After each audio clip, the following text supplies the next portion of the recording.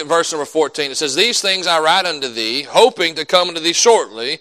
But if I tarry long, that thou mayest know how thou oughtest to behave thyself in the house of God, which is the church of the living God, the pillar in the ground of truth." Paul was saying, I'd much rather have a in-face conversation with you. He said, but if not, I'll write you these things so you know how to behave yourself in the house of God. And I firmly believe that there's a way you ought to carry yourself and the way you ought to treat the house of God, right? There's nothing necessarily holy about the paint on the walls or the carpet on the floor, but this is the house of God, right? This is God's house that He's given us, and we ought to treat it with respect. We ought to treat it correctly and in the right way. But this morning, we're looking, or this evening, afternoon, whatever time of the day it is, we're going to look at this thought of, are we part of a local church or are we part of a universal church? Right, or what some will call it the invisible church, or a local church or a universal church. And right here in 1 Timothy, we see here, well, why is a church important where it is? Why is our church vitally important where it is on the side of Highway 25 in Hepzibah, Georgia? Because the church, look at verse number 15, is the pillar in ground of truth. Right, we understand our society, there's not a lot of places anymore you can go find truth. Right? You can't find it in the school system no more. You can't find it in politics no more. You can't find it in job sites anymore. This is the sole place, really, that is left where you can find truth. Right? The real truth, which is God's Word. It's the pillar and ground of truth this morning. And now, not every church that has a steeple, right, is a Bible-believing church. So even nowadays, you can't walk into every church and find the truth. Right, there's a big thing going on right now in the Methodist church. They're splitting and they're pulling apart over same-sex marriage, over preferred pronouns and things like that. It's crazy to think that we're living in a time that those who have God's Word are so negligent of it. They're so almost ignorant of it that they'll say, hey, God has to be for them. No, God made them Adam and Eve. God never once condoned that kind of stuff, right? Never once said it was good or it should be allowed. But we'll see here this morning that this afternoon, that the church is the ground and the pillar of truth. In essence, if anybody walks in between those doors or into our church on a Sunday morning, a Sunday night, Sunday afternoon, a Wednesday evening, Sunday school, they ought to be hearing the truth. Right? They ought to be hearing the truth. That's what our church is built upon. It's the church, or it's the truth this morning, this afternoon. Right? But and thankfully, by the grace of God, we have the right Bible. We have the right truth. We stand upon it. We don't shy away from it. We're not looking to appease people. We're not looking to fit in society. Right? I'm not trying to be like everybody else. I want to be who God made me to be. And if I'm following after the Lord, then I'm more than likely 100% of the time, if you're following the Lord, you're going against the world. Right? Because they're at enmity. They're going against each other. And so, this afternoon, we're looking at this thought, are we a local church or are we part of a universal church? Or an invisible church, a global church, right? Now, this afternoon, I am a member of South Haven Baptist Church. Right? I'm also the pastor of South Haven Baptist Church, and you may be a member of South Haven Baptist Church. And we are an independent Baptist church. I was just somewhere this week, and I was talking to another pastor, and he was asking me, he said, man, you look real familiar. Well, I feel like I know you from somewhere. And I was looking at him, I was like, I really don't know. I don't know why we would cross paths outside of this one event that we were at. And he said, no, you look real familiar. He said, do you pastor a church? I said, yes, sir, I pastor a church. He said, where at? I said, I'm in South Haven Baptist Church in Hepzibah, Georgia. He goes, oh, so you're part of the Hepzibah Baptist Association? I said, no, sir, we're independent. He said, oh. Right? And here's the thing. There is a stigma, right? There is, because of different things that have happened in independent Baptist churches, right? Of different things that have taken place. None of them which were right. None of them which should have been covered up. I'm for the victims in those scenarios, definitely, right? But at the same time, just because it happened there doesn't mean that it's happening here. Right? It's not right to ever take somebody and lump them in with a group because somebody else in the group did wrong. Now, this afternoon, yes, I'm a member of South Haven Baptist Church. We are an independent Baptist church. Nor am I independent because I don't like people. Right? I'm independent, and we are in an independent Baptist church because we believe that's what the Bible teaches. Right? We believe that the Bible teaches the practices that we have and the doctrines that we believe, they come from the Word of God this afternoon. So we're going to look at this thought of why, but I'm also for the local church. Right? I believe in the local church. I believe God works through the local church. And I'll show you from the scriptures today exactly what I mean. And a lot of times this gets blurry, this gets confusing because we use the words church, we use the word the bride of Christ, we use the word body of Christ, we use them interchangeably. And now they are very similar in some aspects, but there are some differences there. In essence, this morning you can be, or I'm just going to quit saying it. You can be part of the body of Christ. Well, how do you get a part of the body of Christ? Well, you get saved by the grace of God. You become part of the body of Christ without being a member of the local church. Right? Think about the thief on the cross. He was part of the body of Christ. See, today thou shalt be with me in paradise, but he never joined a church. Right? And then what about the bride of Christ? Well, those who are saved by the grace of God are part of the bride of Christ. We understand that today. And a lot of times we interchange those things, right? And a good way to illustrate this is, think about this. When you got married, all right? When you got married, how many bodies did your spouse have? Just one. Right? I hope so. Right? And so we understand there's one body of Christ. If you were to take your Bibles and turn them open to Ephesians chapter number 4, this afternoon, you'll see right here, Paul is talking here. He says, there is one body, right? There's one spirit, one hope of your calling, one Lord, one faith, one baptism, one God and Father of all. Notice what word is not in there. The word church. Right? One church. It isn't in there. But there is one body, right? Those who are saved by the grace of God. There's one Holy Spirit. I don't think we would argue today that there's only one Holy Spirit. That there's only one Lord. There's only one faith. There's only really one baptism. Right? And it takes place after salvation. Now, my personal testimony, I am re-baptized.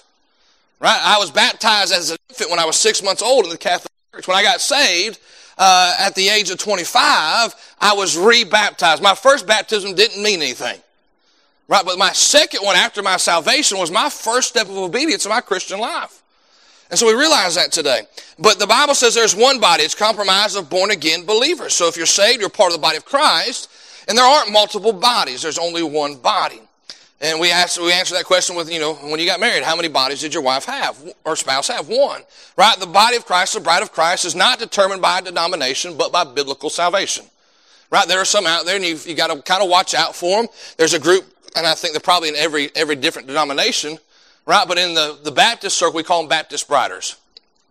That only those who are saved in the Baptist church, with a Baptist preacher, with the King James Bible, are part of the bride of Christ. I simply do not agree with that, right? Because I believe salvation's of the Lord. It's not of a denomination, right? At the same time, now, I remember being in Bible college, and we're talking about different types of Bibles or different versions of the Bible.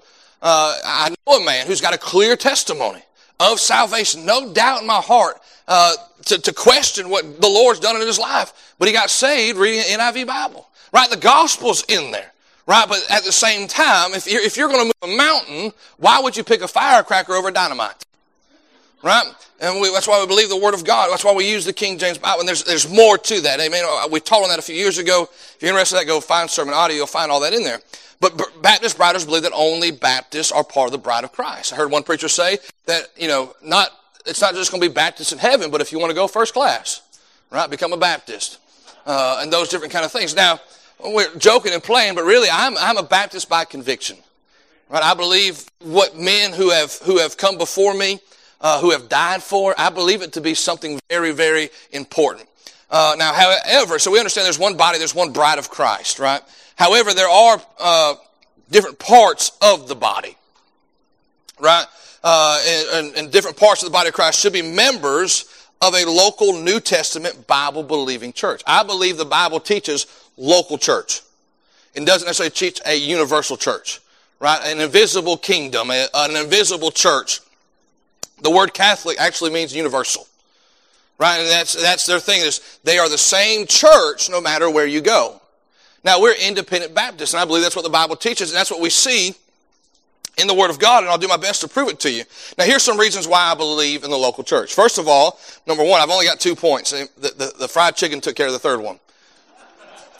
But number one, the lack of evidence for a universal church.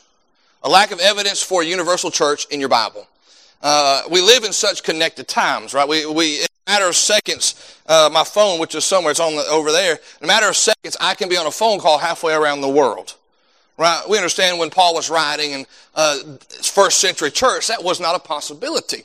But at the same time, just because we can doesn't mean that all of a sudden the Bible changes. Matter of fact, there's only really one mention of a universal church or a one church kind of thing that the whole world is part of, and it's found in the book of Revelation. Right? Revelation 17:18, we are introduced to the great whore of Babylon, which is a picture of the one world religion. Here's what it says about the great whore of Babylon. She's full of blasphemies, she's full of abominations, she's full of fornication, and full of filthiness. Let me ask you, do you want to be a part of that? Of course not, right? None of that sounds good. But at the same time, that is a picture of a universal church, a one world church, so to speak. The Lord never told his disciples to strive to build and implement a universal or a global church. He said, upon my rock, this rock, I'll build my church, right? He said, go into all the highways and hedges. He told them to, first, I can't remember now, Jerusalem, Samaria, Judea, and go out from these different parts, right? But it wasn't, hey, build one church and allow that church to take over everything else. Paul never required churches he started to come underneath his authority, in that sense of he started them, but we'll read, you could go back and read in the book of Acts, I think it's Acts chapter 14, the Bible said when they had when they had put in elders in all the different churches, right? And those men became the pastors of those churches. Now, Paul would write to them, Paul would influence them, but Paul was not the controlling, he wasn't the pastor of all these different churches. He was the Apostle Paul, who he did the work of the evangelist. But Paul never required the churches he started to come under the authority of the church in Jerusalem, which the rest of the apostles were, right? That's where Paul goes back to, we talked about in Paul's life this summer, and some terminology you won't find in the Bible are things like mother churches, sister churches, satellite churches, right? You just find churches here and there. So, and if you're going to start a church, I would, in essence, if a man comes out of here, goes to start a church, yes, I would still be your pastor in that sense, but I would not be the pastor of that church. You would be the pastor of that church. And that's how it's supposed to be. And there's some reasons why. We'll get into the second point. But under this, there's a lack of evidence of a universal church. Now, there's the body of Christ, but there's a lack of evidence for a universal church. And here's the thing, if you were to have that, universal church would require a hierarchy. And anytime you have a hierarchy, no matter where it is, you bring in politics. What do you mean by that, preacher? In essence, this afternoon, I'm the pastor of South Haven Baptist Church. And if I allow that title to give me an entitlement in my mind, I will quit being pastor and I'll become a politician. I'm making sure I have all the right friends and all the right people and all the right places. But really, when I was talking about this in Sunday school this morning, as a pastor of the church, yes, God has placed me to lead the church, but God hasn't entitled me to anything. Right? I don't get something special just because I'm the pastor of a church. Really, I'm to lead by example. One of my responsibilities was to show you how to be a servant. How do you do that? By serving one another. Right? It wouldn't be right for me to stand up here and chew y'all out. How dare y'all not give in the widow's fund offering?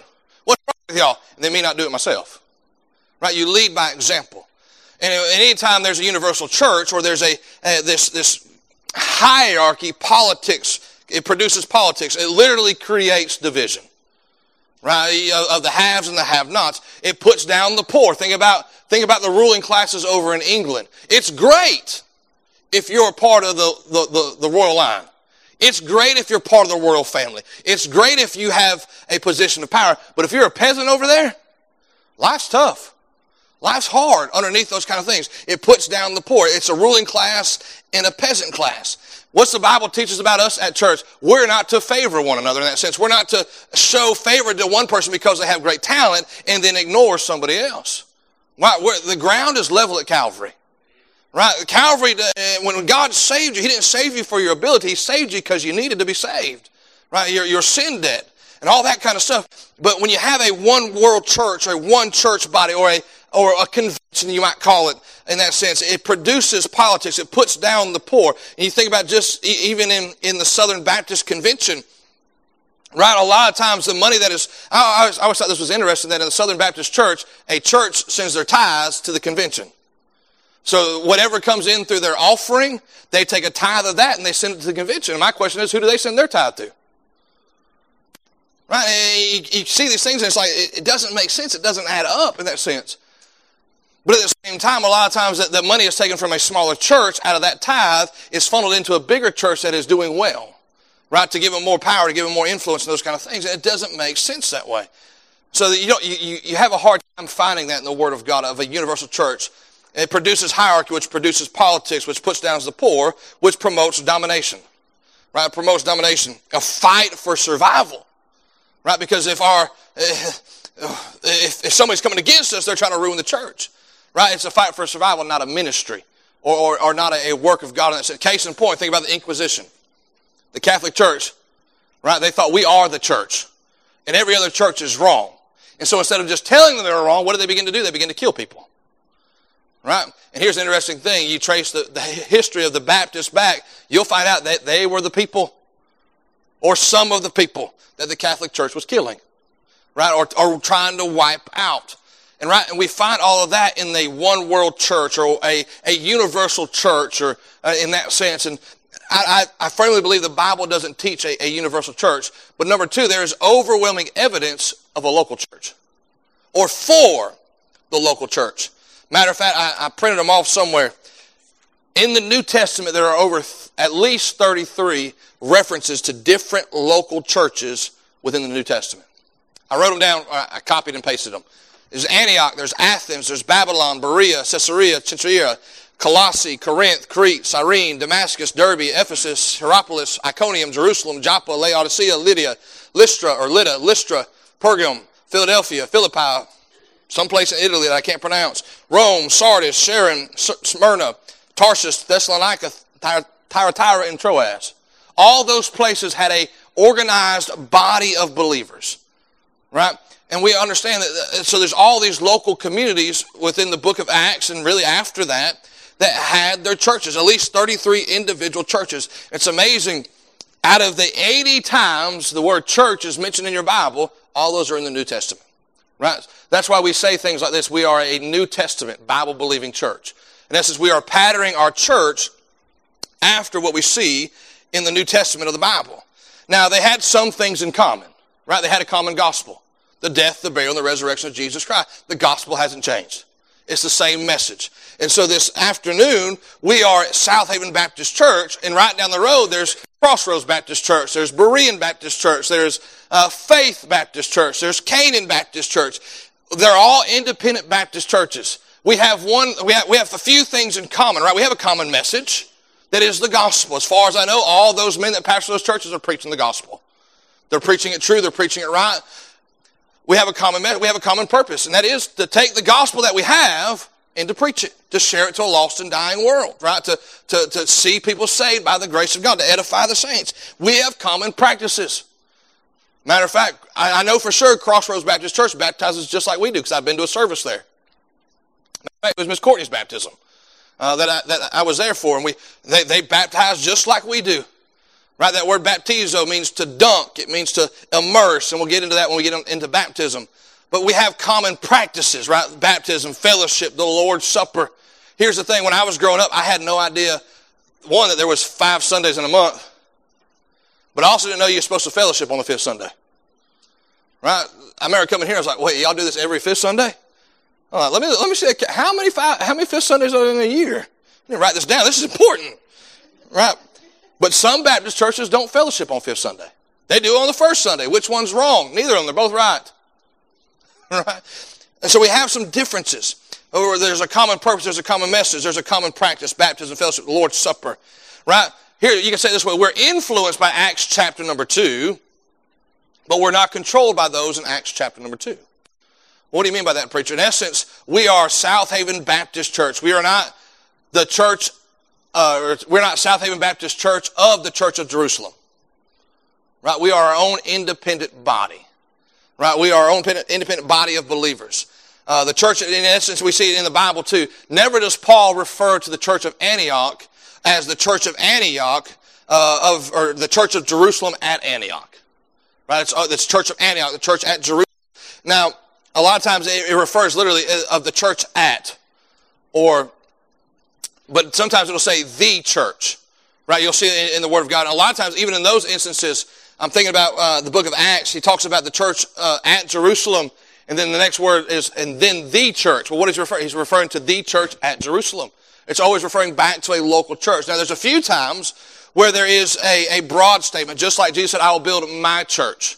Right? And he also said that it goes to Matthew chapter 18 when they're dealing with church discipline. And there's that broad statement of bring them before the church. That is a practice that is to be practiced by the individual churches. But it's not referencing a global church.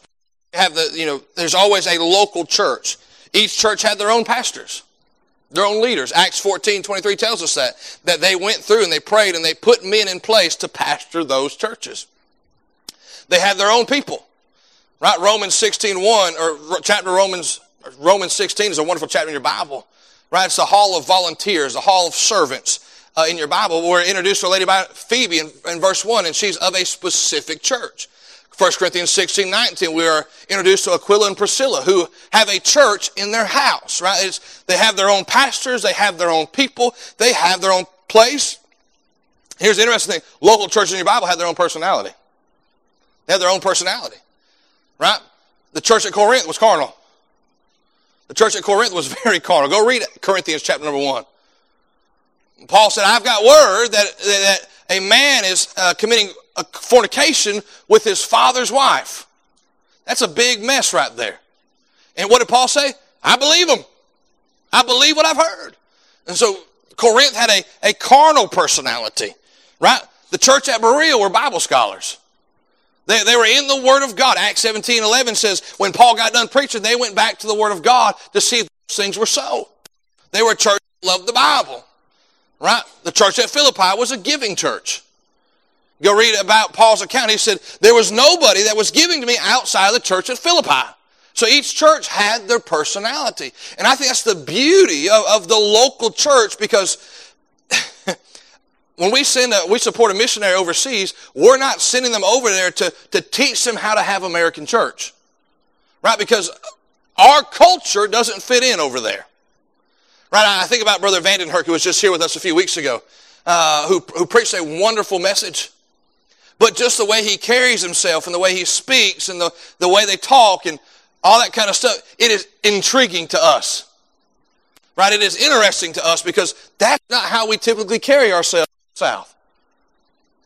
I remember I was on the phone with them, getting everything lined up for them to come. And I said, all right, Brother Jonathan, we're looking forward to seeing y'all. He said, God be with you, Brother Tate. I said, you too. Not used to that kind of terminology, those kind of phrasings, but that's how they speak in England. He said when they got back to the States, they had to remember that we say amen over here, not amen. He said he was in his first service and the preacher was preaching. He said, amen, preacher. And everybody in the room stared at him. Right? But here's the thing.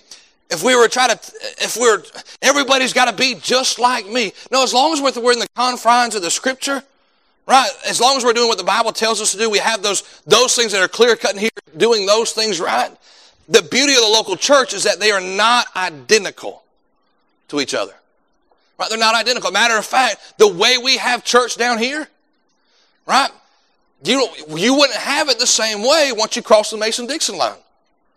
You go up to Michigan, you go up to Wisconsin, you go up anywhere outside of the South, they have church different than we do. They believe right, they teach right, they do what they're supposed to according to the Word of God, but they don't sing the songs like we do. Right? They don't testify like we do. They don't they call us Southerners wild. Right? I call us lively. Interesting. Right? But to them it works. It works up there. But I thank God I don't have to be like that. Right? I can be who God called us to be and who God wants us to be. Each church had their own personality. Here's the thing about a local church. It understands the community. It understands the community. How many times have you heard me preach and I say, we say it like this in Hepzibah? We say it like this in South Augusta, right? Because we know what each other's talking about, right? Because we're from the CSRA. We're from the same general area. I live straight up off of Peace Orchard Road. We know what that is. We know what that's about, right? We understand the community. That's what a local church is there for. Just like, if we were to go over and watch Miss Carrie Phillips in Uganda, it would not be what we're used to, but it would be what they're used to. They understand what they know. Each church understands the community. They understand the culture. They understand the culture. Right? I still remember we were over in Albania, and Brother Jeffrey was preaching with the translator. The translator was like 9 years old. And Brother Jeffrey said, God's love is the conduit. That little boy looked at him and said, I don't know that word. And Brother Jeffrey said, I don't know a word to replace it. He said, it's the pipe. It's the pipe. Right, but it's a different culture over there.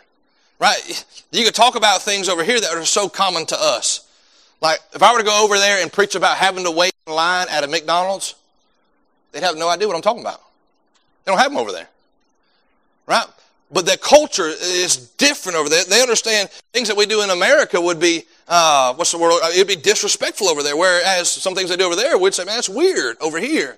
That's why God put local churches there. Right? They understand the community. They understand the culture. They understand the commitment. They understand the commitment. If the commitment was just to have one world church, the commitment would be to get everybody to join that church. Right, but the command is to preach the gospel. We're commissioned to preach the gospel and to the uttermost parts of the world. And so, in essence, tonight, or this afternoon, if we're going to do that, if we're going to take that commitment, then we got to do it where we are first. Right, that's how we reach the uttermost parts of the world. Do it where we are first, and then support those who are going to those other kind of places around the world. And I just want to say thank God for the local church. I'm not part of an organization. We're not part of a fellowship. We're not part of a convention. We're not part of a hierarchy.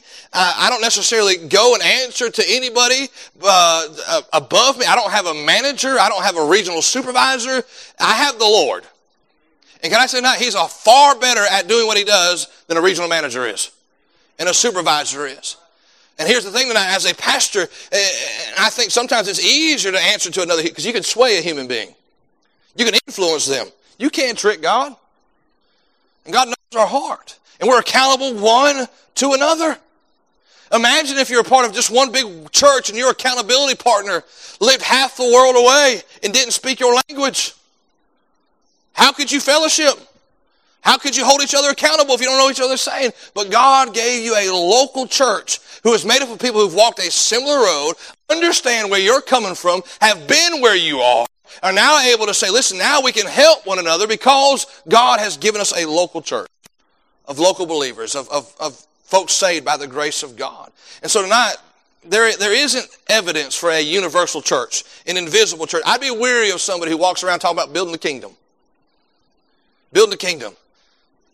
Man, where do you get that at in the Bible? We're building the kingdom. Last time Jesus said, I'm building a church. And He also said, I go to prepare a place for you. Well, what are we building for? No, we are to do what God has called us to do. Right? We're to be faithful to where God has placed us at. Be part of the universal church. Build for the kingdom. No, do what God told you to do. Preach the gospel and reach people with the gospel. Amen? But thank God there's overwhelming evidence for the local church. And as long as I'm pastor here, we'll be for the local church. Right? We'll be independent. We'll be fundamental. We'll be self-autonomous, self-governing, led by the Holy Spirit of God. Why? I personally believe that's what the Bible teaches. And if we're going to do it right, we've got to do it God's way. Amen? So thank God for the local church this afternoon. Let's pray. Dear Heavenly Father,